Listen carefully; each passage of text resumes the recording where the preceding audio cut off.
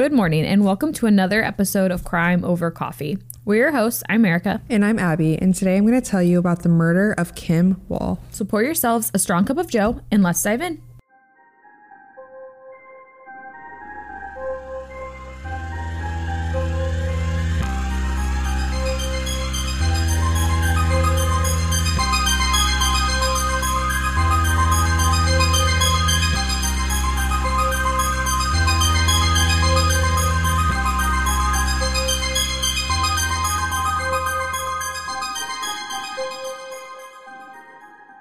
We will continue on with our content for this week's episode shortly, but first we wanted to take a moment to let you know about an opportunity to listen to even more Crime Over Coffee content.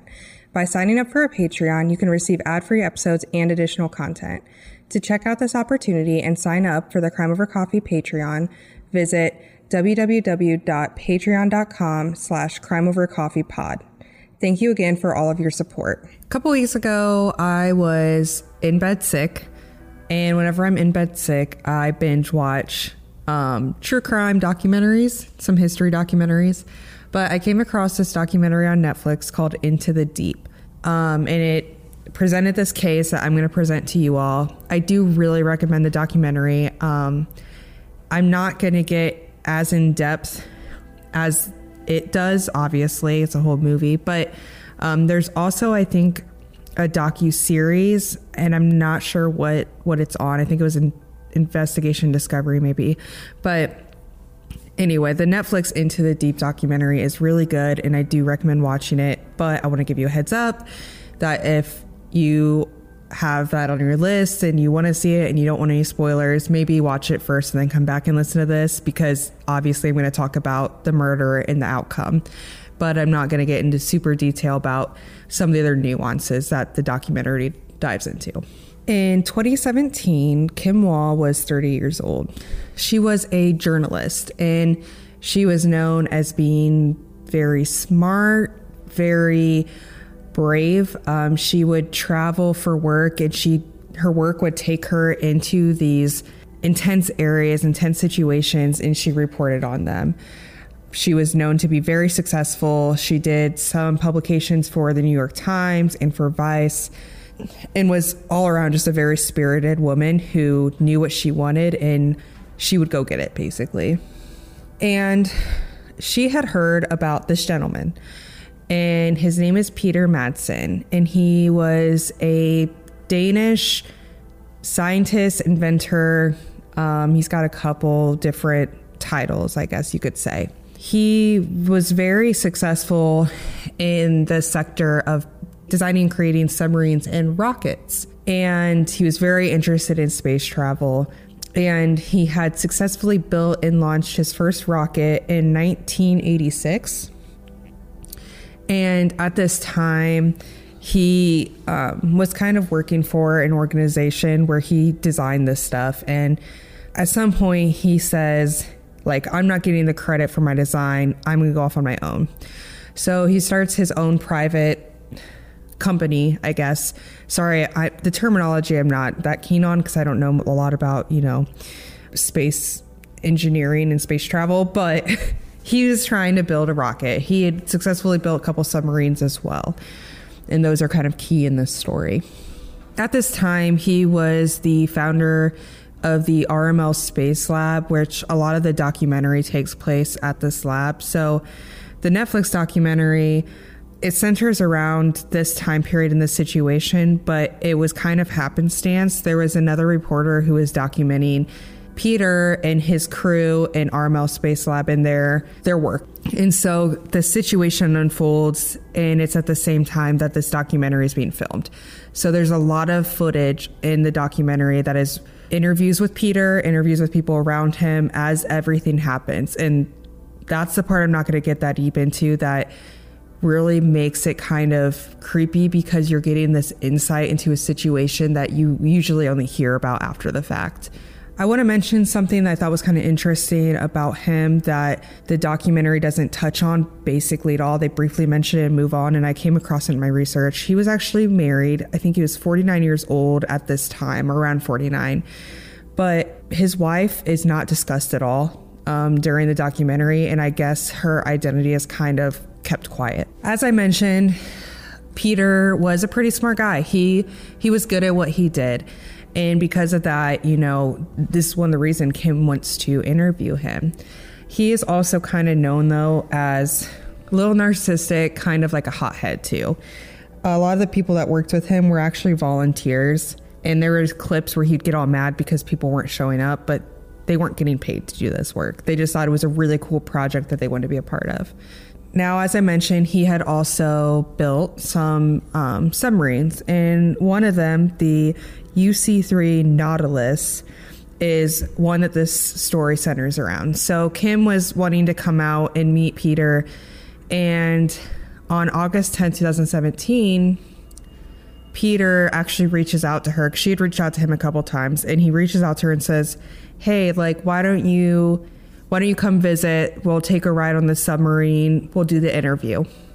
At this time, Kim was she was nearby, and she was with she had a boyfriend at the time that she was with, and they were actually planning to move from Copenhagen to Beijing, and they were going to be moving very soon after this visit.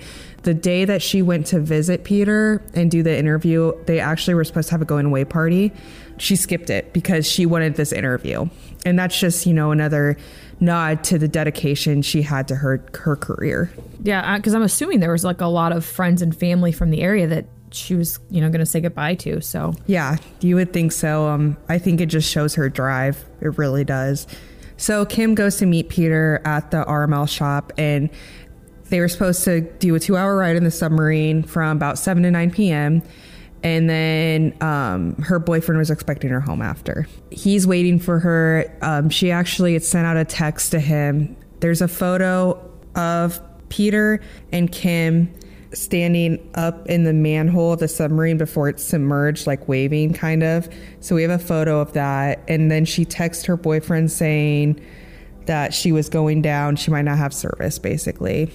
And that is the last time that we see Kim alive. Time passes by and it gets to 1:45 a.m. and Kim's boyfriend is like, nope, something is very wrong. And so he calls the police. And at this point, they kind of report that the submarine's missing at sea. And they're thinking something went wrong. The submarine sunk somewhere. They weren't able to get back up. And we need to find them. And this allotment of air they would have would be something like 24 to 36 hours, assuming they weren't able to get back up. And so, you know, police are looking. The workers who know Peter are gathered. They're trying to figure out where he's at, what happened, and they're trying to think, you know, how can we find like a search and rescue mission for the submarine, and hopefully Peter and Kim are in it. Were Peter and Kim the only ones on the submarine at the time? Yes, it was just those two. At 10:30 a.m. that following day, the Danish Navy actually locates the submarine, and it's starting to sink when it's located. And so what they see is Peter swimming away to the rescue boat, and the submarine is sinking. And there is a clip of him getting off of the rescue ship and walking down like the pier. And his coworkers are like, "Are you okay? Is everything okay?" And he's like, "Yeah, everything's fine. Everything's fine." And he just kind of goes and gets in a car. And what he tells investigators and police is that he'd actually dropped Kim off on shore the previous evening. And so he had said basically after their interview and him driving her around, he dropped her off. And he gave a location of an area that he dropped her off at. Okay. Is there any proof of this? No. Okay. That's what I figured. And it's really interesting, the documentary at this point. Coworkers are like, someone took her, like, we need to find her. And they're like searching around the town, searching the area, trying to find her. Police pretty immediately go ahead and arrest Peter and charge him with what they say is involuntary manslaughter at the time. Wait. They didn't assume that she just left on her own accord? Correct. And that she's just... Okay. They're like, something had to have happened. They right away were like, we're not buying it. And I'm impressed. yeah, that's not, and you know, maybe it's because it's not the US investigators, you know, but it's in Denmark, who knows. But yeah, they're not buying his story. I'm not buying it. Yeah, I'm not buying it either. They're not buying it. They're not seeing any evidence of her being dropped off. And Peter changes his story the next day. He now says, well, it was an accident. She did die, but it was an accident. The hatch actually fell and hit her in the head, and then she died. And the hatch was like 155 pounds of metal. And he said he kind of freaked out and he, quote, buried her at sea, end quote. I have a lot of questions. The first one, how did the hatch fall and hit her in the head? Where did he bury her at sea? How far deep were they? Like, did he like bury her? Or he just kind of like dropped her body? Also, why is he now changing his story? Because he realized, oh shit, I'm in trouble. These are my questions. You can answer them when you're ready. Well, Peter is sticking to this story for a while, and a couple weeks later, on August 21st, they tow in the submarine and they do look for evidence. They don't find Kim, though. Evidence does come up. A couple weeks later, on August 21st, a torso is found. And it's really close to where the submarine was found and had sunk. And they do DNA and they find that it does belong to Kim Wall. In addition to finding the torso and identifying it to Kim, they also see and can identify that the torso had 15 stab wounds to it. Okay, so something tells me that she didn't die from a hatch falling and hitting her on the head. Now, I've never been hit in the head with a hatch, like from a submarine, but I don't think that it typically causes stab wounds. No, it's not looking good. It's all signs, even though they kind of already were pointing to Peter and his sketchiness. And it's at this point that they changed the involuntary manslaughter to manslaughter. Rightfully so. Yeah, right. And they keep investigating and they keep searching because at this point we really don't have a lot of physical evidence other than her torso. So they're trying to find any other evidence and the rest of Kim's body so that she can be put to rest and the family can at least start to move on. Obviously, this is the ocean. So is the reason that we've only found her torso from natural animals in the water, is it there evidence that she was potentially like cut into pieces prior to being like that was part of the murder? Or was it just kind of like natural decomposition by the time they found her? You know, that's a good segue into what happens next. Okay, never mind. They're sketched out by it. They're pretty sure it's not just due to animal predation. And so they're searching and they do eventually find Kim's head, arms, legs, clothing, and a saw. I know some of the items had actually been wrapped in plastic and some were anchored down with heavy material. Okay, so this is all pointing to a lot of aggression and anger. And the anchoring is, to me, pointing to premeditation. Absolutely. 100%. A new story, basically. What he's saying isn't adding up, obviously. Now he says, well, actually, there was a technical malfunction that happened. And Kim actually ended up dying from carbon monoxide poisoning. And he still was claiming that he buried her at sea. The reason her body is dismembered is because he had to cut her up so he could actually physically carry her body out of the submarine to dump it. That's still not, to me, explaining the stab wounds. Absolutely, it's not. What, does he have an explanation for the stab wounds at this point? No. Something mentioned in the documentary. There's some odd circumstances where they're interviewing Peter and he says kind of strange stuff. And I don't want to give out too much in case you guys do want to watch it. Because like I said, it's a really good documentary. But he's an odd duck. And that's a nice way to put it before you find out all this stuff that happened. But he's talking about in one clip, if you're accused of something, you don't give much. You just hold it to yourself and you don't talk because you have the right to remain silent. And then they don't have anything to use against you. And I think he carries that through this where he's only saying the minimum of what he can to make it look less awful than what it is. I'm really sorry, Peter, but it looks really awful. No matter how much like you don't say, the evidence is pointing to the fact that you're terrible. And he is. At this point, they're trying to decide, okay, we need to now prove that this was premeditated and not just some freak occurrence that he took advantage of. Like, he was planning this. And they start searching through his life and his hard drive. And what they find is wildly disturbing. And I'm going to get a little violent here, heads up. But they find videos on his hard drive that Peter had watched, and it includes videos of women being decapitated, impaled, and tortured.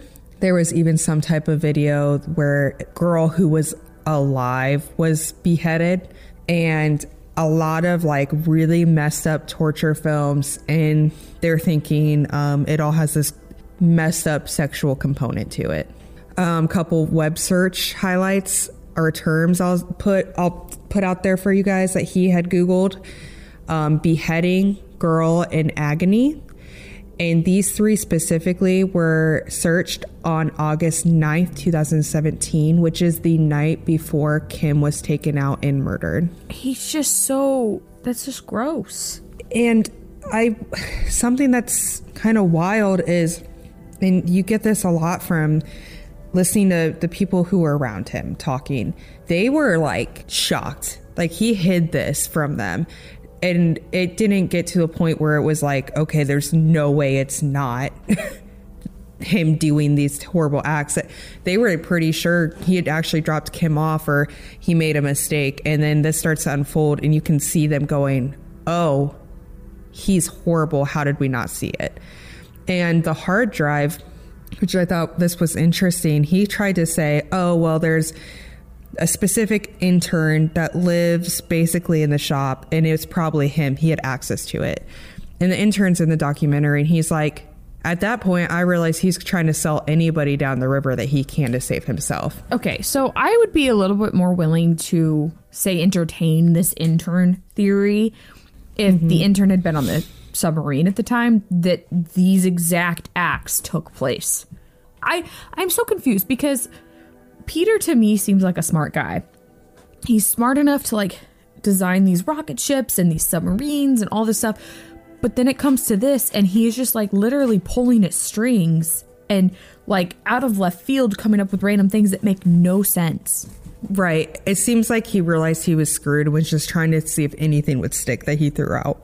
And there is identification and confirmation from some of the interns and some of the documentary footage that I mentioned earlier. There was a woman making a documentary at the time all this unfolds.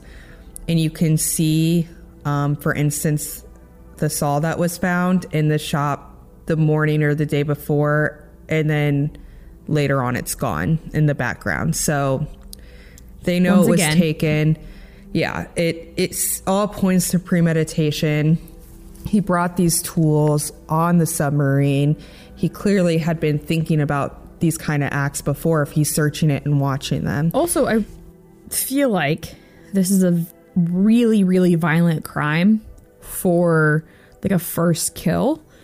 Is no kidding. There any suspicion? Did he have any sort of like criminal past that you know of? Not that I know of, which is kind of crazy, and I don't really know what to make of that, to be honest.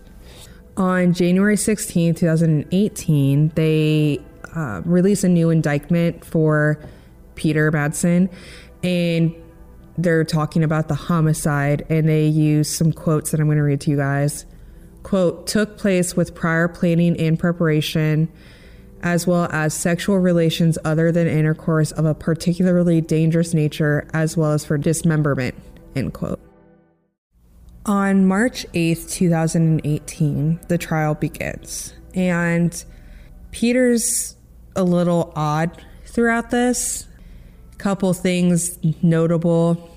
He talks about himself in third and first person. He's kind of switching up past and present tense. He makes movie references and claims that when he was giving the lies of what actually happened, it was because he was actually trying to like spare Kim's parents from knowing about how gruesome it actually was. Like he was like having some type of remorse is what he's trying to claim, basically, is what I'm guessing. And he claims that the videos and watching women suffer brought out his, quote, empathy and tendency to always root for the underdog, end quote. Excuse me, what? Yeah. Also, now he's admitting that he was the one watching these videos and not the intern? Yeah, I think that's what he's trying to own up to. But he still had pled not guilty and is still maintaining, I don't want to say maintaining innocence as much as he's not admitting to anything. A court-ordered psychiatrist does determine that Peter was a narcissistic psychopath who lacked empathy, which, no surprise there. I mean, you have to have a lack of empathy to be able to do that to somebody. During the trial, the prosecution is, supporting the fact that this was premeditated, it was planned, and he took advantage of Kim Wall and her drive for her career, basically, saying that he basically did this to fulfill a violent sexual fantasy, is what they say. And I don't think it was any, I can't imagine there was any or many people who would have discounted this claim, because it seems pretty obvious that everything the prosecution is laying out is likely what happened. When it's all said and done, he is found guilty of premeditated murder, aggravated sexual assault, and desecrating a corpse. And he's sentenced to life in prison, and he was also ordered to pay funds to Kim's boyfriend, and also had to pay for the submarine to basically be destroyed. In October of 2020, at this point, Peter's then wife had divorced him, understandably, but he actually had married someone else he met while he was in prison, I think through a pen pal thing. I didn't get too much into her stuff because I don't care. You know what I mean? I don't understand that. That's a whole nother episode. I just don't understand that. Anyway, Peter in October of 2020 actually manages to escape from the, and I am not going to say this right, so I apologize, the Herstedvester prison. It's the prison he was serving his sentence at, and it's in Copenhagen. And he had used a fake gun and had a belt on that he claimed was explosive. And he basically threatened to kill prison staff if they didn't let him out. And he got out and made it about a half a mile from the prison, and armed police are already there. There's news crews, there's footage of him. There's a photo of him sitting on the ground with the belt, and they're able to obtain him. They bring in like a bomb squad who are like, yeah, no, that's not real. And so he's just completely nuts. Yeah, it's that narcissism that comes in too, thinking he could get away with that. Like, not even a sneaky escape. He just went like full blown, bring all the attention. They give him another 21-month sentence for this, but at this point it doesn't matter. I found something interesting. Apparently, prisoners who get sentenced to life in Denmark can be eligible for release on probation after 12 years. What? Do they have a like life without parole sentence? I'm not sure if they do. Okay. It kind of sounds like no. I think they reassess after this 12-year mark, but it's very likely because of the attempted escape and the violence that came with it. He's probably not going to be granted that, in addition to the violence of his crime. I would hope not. I shouldn't maybe put it out there like that, but I would also hope not. After his jailbreak attempt, he was actually moved to a higher security facility called the Stortstrom prison. Again, probably butchering these names. I apologize. And something else I want to note, there was a documentary that came out that I mentioned earlier. That's not the Netflix one. And I see down here it was on Discovery Networks Denmark. I'm not sure if we would have access to that in the US or not. But in it releases some interviews and some chats, I guess, with Peter, where he actually finally does kind of admit his guilt. He says it's his fault and that he's the one who's guilty, which is kind of surprising considering everything he'd gone through to try to not make those claims. Either way, as I've said throughout this, you guys are probably tired of hearing me say it. I recommend watching that documentary on Netflix. I'm planning to check out this other one that I haven't got a chance to see yet. I'm sure they're both really well done. I know specifically the one is, and I really didn't go into a lot of the nuances of some different details that involved Peter and some of the people that worked for him. And I can't recommend it enough. Thanks to listening to this week's episode of Crime Over Coffee. You can find us on Instagram at Crime Over Coffee or on Facebook at Crime Over Coffee Podcast, where all of our photo and video content for each episode can be found. You can also email us your thoughts and case suggestions at crimeovercoffeepod@outlook.com. All of our sources can be found in the show notes for each episode. If you would like, you can support us by going to anchor.fm/crimeovercoffee. You can also support us by recommending us to friends and family, giving us a good review on Apple Podcast, or subscribing to us on your favorite podcast listening platform. Thanks again, and we'll see you next time.